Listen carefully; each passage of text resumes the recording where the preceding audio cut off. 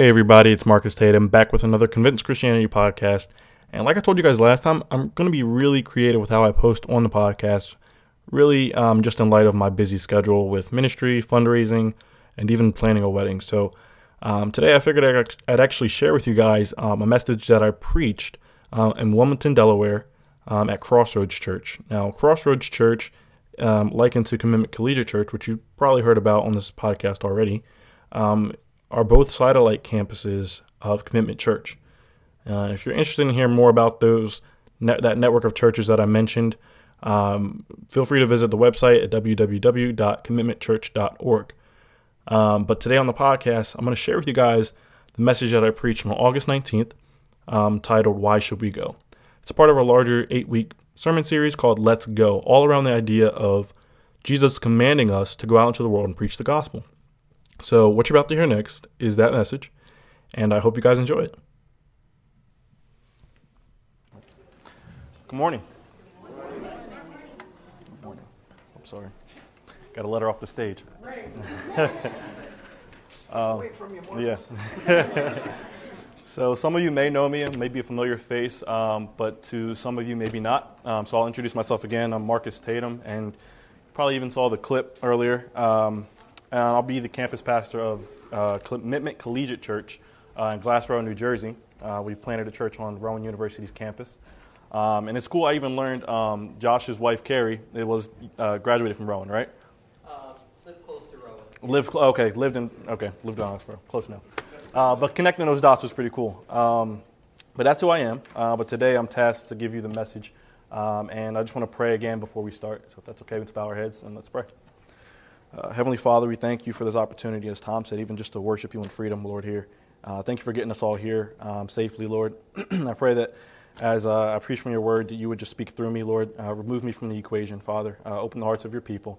Remove all the distractions and hindrances, Father, from whatever is holding people back from an encounter with you. And just let your love reign here, Father. In Jesus' name I pray. Amen. All right, so today we're continuing on our Let's Go series. The topic today, if you will, is why should we go?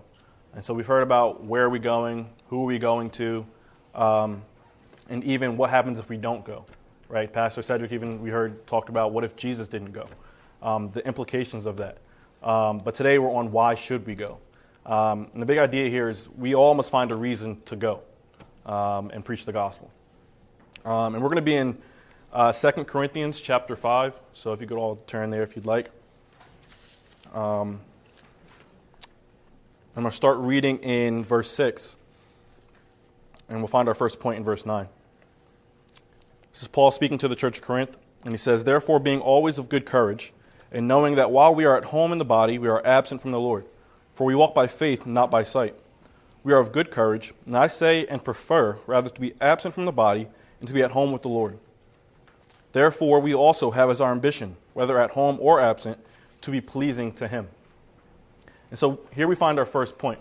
Why should we go? Ultimately, to please God. All right? And so what is pleasing God? Well, that which is pleasing to God is anything that's within His will. Anything that He desires, anything that He wants from us is pleasing God. If we follow through and fulfill what He's called us to do, it's pleasing to God. But Paul also says here he has an ambition to do this, an ambition. And that word ambition is a passion or a love for what is honorable, all right? Or having even an anticipation to do what is honorable. So that might not shock you, but pleasing God is honorable. And so we should have a joy even in doing what God has called us to do because it pleases God. And that should bring joy to us. And we shouldn't feel like we're dragging our feet to do what God has called us to do, and even following His law. Paul had a joy. And I also want to make the point that God is not after your hateful or begrudging, reluctant submission to His commandments. He takes no joy in that. If you're dragging your feet saying, I guess I have to. If I have to, I'll do it, God. He doesn't take any joy in that. He wants you to cheerfully give, right? As Josh said earlier. He wants you to cheerfully follow in His commandments and what He has for your life. Find joy in that. We should want to please Him. And we want to please Him because we love Him. And if you're struggling to find the joy and even freedom that's found in following Him and living out this life for Him, the inevitable question is, do I love Him? Do I love him? But if that is the question, that's probably actually not your primary battle. 1 John 4:19 says, we love because he first loved us. So if we love in response to the love that he's shown us, and he modeled out love and what that looks like to us, that's the love that we should be giving, the sacrificial love that he gave for us. And so our love towards other people should be sacrificial. Our love towards God should be sacrificial. And so 1 John 4:19, I'll read it again, says, we love because he first loved us. This actually tells us that the core of the struggle of following his law is not the incapacity to love him, but it's actually the reluctance to believe how much he loves you. You have to know how much he loves you and understand how much he loves you, and that'll convict you and motivate you to live this life for him, the way he's called you to live it. God is the very standard of how we should live and how we should love. Okay? So the way, again, as he's loved us sacrificially, we should love other people that way. He gave his life. He gave up exploiting his deity. He was sitting on the throne of heaven, and he left heaven to take on flesh. He's now hungry. He's now thirsty. He's now tired. He took on all of that for us. So we should love other people the same way. Let's sacrifice our time, sacrifice our resources for other people, for God. But he's also the standard of how we should live. John 14:15, Jesus says, if you love me, you will obey my commands. If you love me. And again, as we talked about, you have to understand how much he loves you, and you will love him back. It's inevitable. You can't escape it. When God takes over your life and you have an encounter with Jesus Christ, nothing you can do. God's got you, and you're going to live for him. Your lifestyle will communicate even what you believe about God. Do you believe he loves you? And we'll see that in the way that you live out your life. If you're not following his law, do you believe that he loves you? Do you believe that he even exists? Because if you don't, you have every right to say, well, I can live however I want, and I don't have to answer to anybody for it. If you can convince yourself of that, that's harmful. It's dangerous. What you believe about God has eternal implications. But I want to back up even to verse 8 that we read by, and it says, Paul's still speaking here, he says, we are of good courage. I say and prefer rather to be absent from the body and to be at home with the Lord. Do you understand what he's saying here? He says he prefers to be absent from the body and present with the Lord. Paul's conflicted here. And if you know anything about Paul, you understand why. This man lived his life in and out of prisons and was continuously being hunted down by militias whose only goal was to kill Paul. So he's ready to go. He's surrounded by trouble, he's surrounded by hate, he's surrounded by murder, and he's ready to go home and be with the Lord. Yet, in verse 9, he has this ambition. Almost as if to say, yeah, I want to leave. I'm tired of all the trouble and the hate and the murder around me, but still, while I'm here, I must please the Lord. And I got to find joy in pleasing the Lord. I'm not going to find joy in the world around me. There's nothing there. Joy is from the Lord, from God. It's the only place you're going to find it.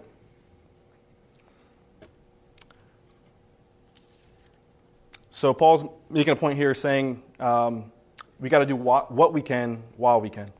Okay, so while we're here, our heart's still beating, we're still breathing. We're not on the other side yet. We have to take care of what God has called us to while we are here. Amen. We'll find our second point in verse 10. And our second point is, why should we go? We will be judged by God. Verse 10 says this, for we must all appear before the judgment seat of Christ, so that each one, meaning each one of us, may be recompensed for his deeds in the body according to what he has done, whether good or bad. It says, according to what he has done, each one of us have done, whether good or bad. Now, this good or bad does not actually refer to morality. This good or bad is not a moral good or a moral evil. It's not righteousness and sin. We won't get judged for our sin because Jesus atoned for our sin, right? His blood takes care of our sin. It washes us clean. So when Jesus looks at us, when we stand before the judgment seat of Christ, he will see Jesus' righteousness and not our sin because of what Jesus has done and because of our accepting of what Jesus has done for our lives and for our sin. But what's being talked about here is actually, Paul's referring to good deeds which have eternal value, things we've done in this life that have eternal value, we've done something for the kingdom. And then bad meaning those which do not have eternal value. And I have an example here, and I put those times you decide to sit on your couch instead of following the lead of the Holy Spirit to go serve God's people. And I got that example from my own very life.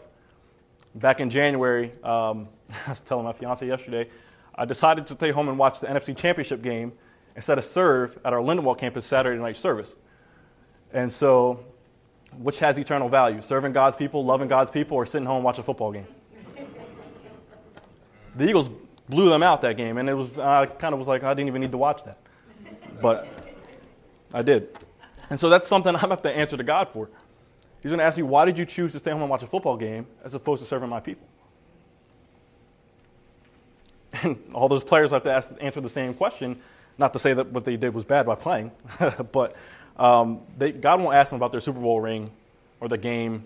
He's going to ask them the same thing. What have you done for my kingdom? So I want to read 1 Corinthians chapter 3, and you don't have to turn there. That's where I'll be for a second. Verse 11 through 15. It says, "For no man can lay a foundation other than the one which is laid in Jesus Christ. Now if any man builds on the foundation with gold, silver, precious stones, wood, hay, straw, each man's work will become evident, for the day will show it, because it is to be revealed with fire. And the fire itself will test the quality of each man's work. If any man's work which he has built on it remains, he will receive a reward. If any man's work is burned up, he will suffer loss, but he himself will be saved, yet so as through fire." So, again, with our works that have eternal value, we get a reward. And if we understand that we're not being judged for our sin, and we're also not being saved by our works. Still to make that clear. We're not being saved because of our works. But there is a reward for what we do for the kingdom. And regardless of how your works stack up, and even in this context, it says you're building on this foundation, which is Jesus Christ, all the works that we're doing for the kingdom. Regardless of that, we are still saved. All right? You may not have as good a reward, if you will, but I mean, at that point, you're just happy to be there. Right? Amen? But that's our motivation. Our motivation is that we would get a reward from Jesus. And the Bible talks about the crowns that we'll receive. And these crowns aren't for us. You may think, well, we're getting a reward. You're telling me that I have to work for a reward. Doesn't that sound a little materialistic?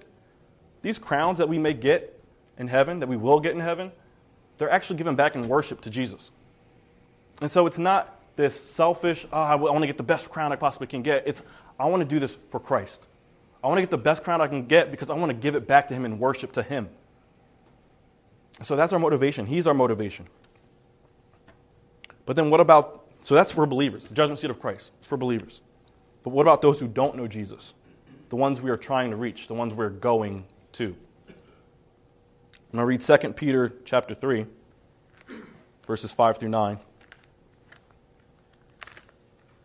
It says, "For when they maintain this, it escapes their notice." And Peter here is talking about false teachers, but this also applies to the lost. "For when they maintain this, it escapes their notice that by the word of God the heavens existed long ago, and the earth was formed out of water and by water, through which the world at that time was destroyed, being flooded with water. But by his word the present heavens and the present earth are being reserved for fire, kept for the day, of judgment and destruction of ungodly men." Peter's saying that something is escaping the notice of these people.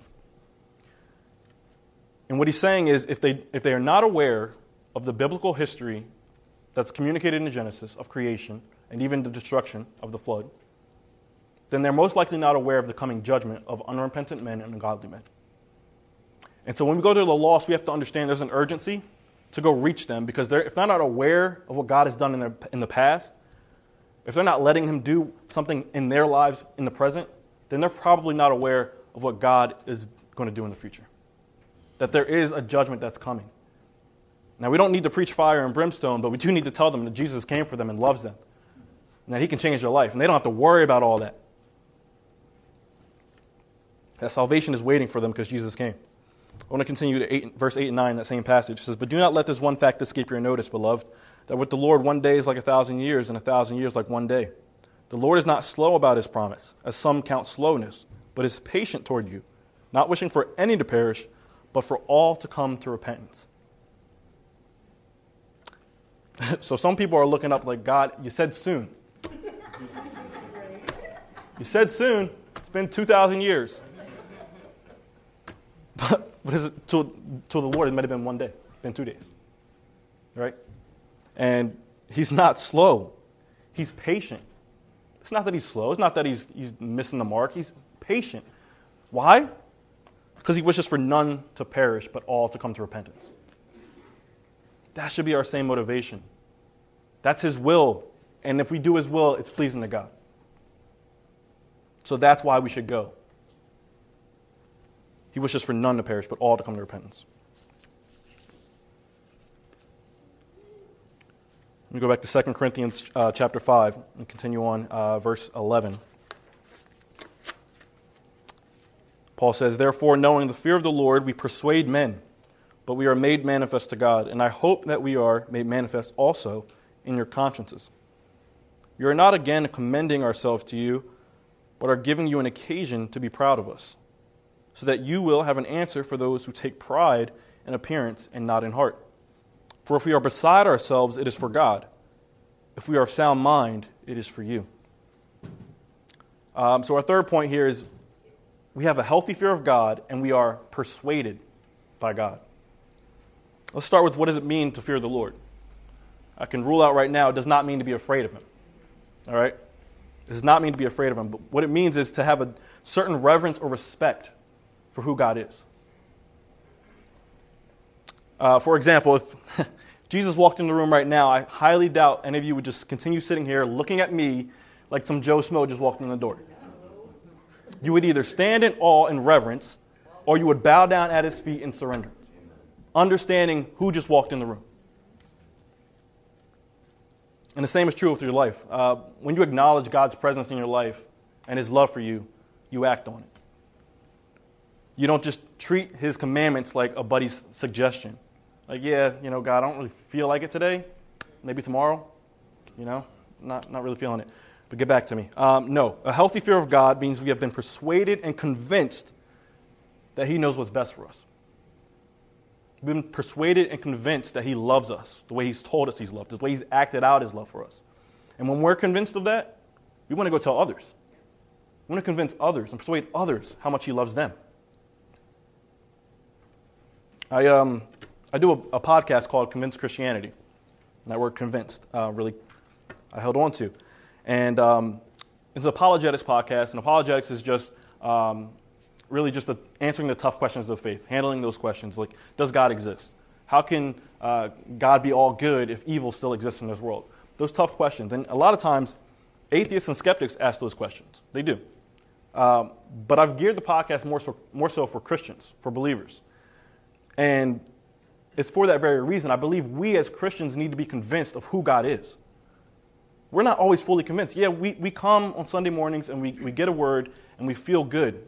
And it's great. But we have to understand it's not about us always and about our feelings.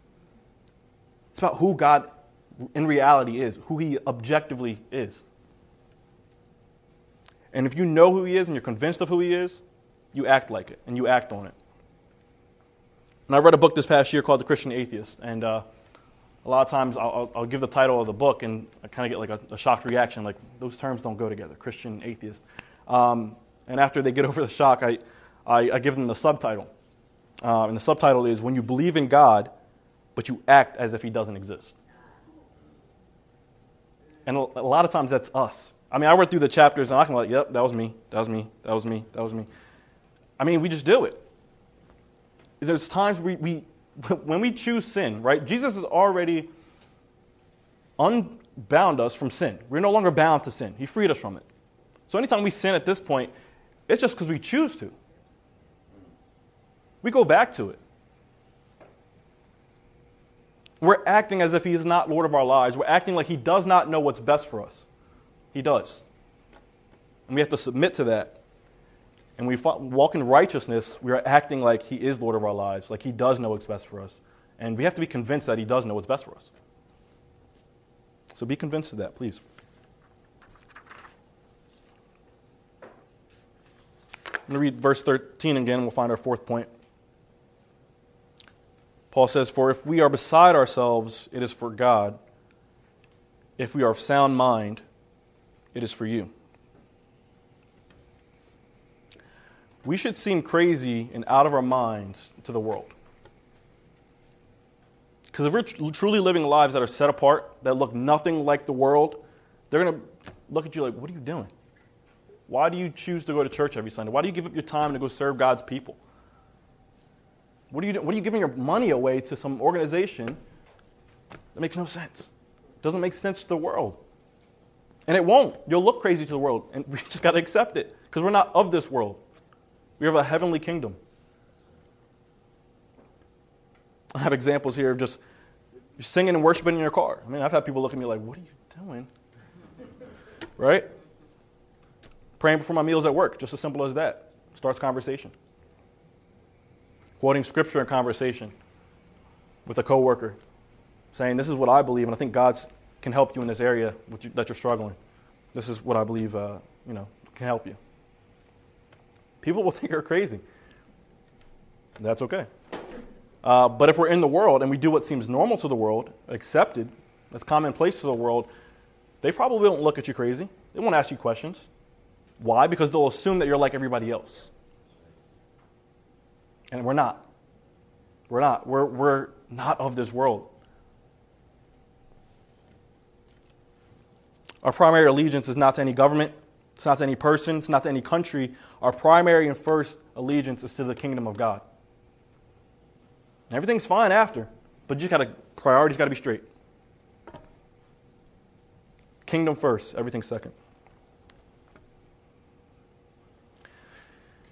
I'll say this, if you're not being questioned and people aren't looking at you like you're crazy, I don't think it's that you're not living for God's glory. But I think there's room to grow in boldness. I know there's a place in our lives where we can get comfortable in this walk and say, well, I'm saved, I'm okay, I go to church every Sunday, and no one knows. No one sees that in your life.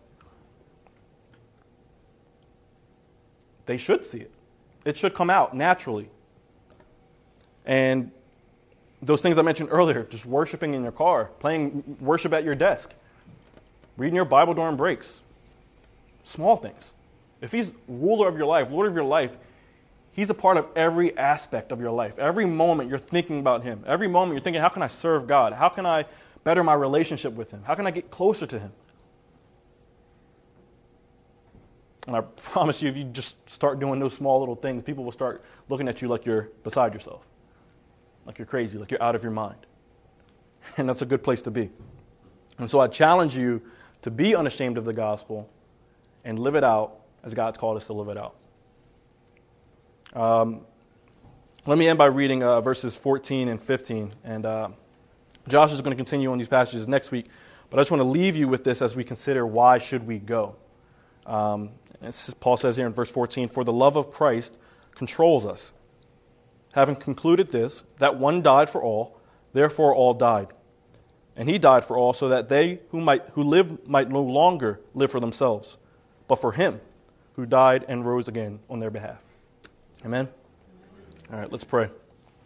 Heavenly Father, we thank you so much. We thank you for this opportunity to be in your house, to hear from you, Father, and to worship you in spirit and truth. I pray that we would just have a good time of fellowship afterwards, Father. If we bless the food right now, Father, that it would nourish us as you would have it will. Let me bless your name, Jesus. In Jesus' name I pray. Amen.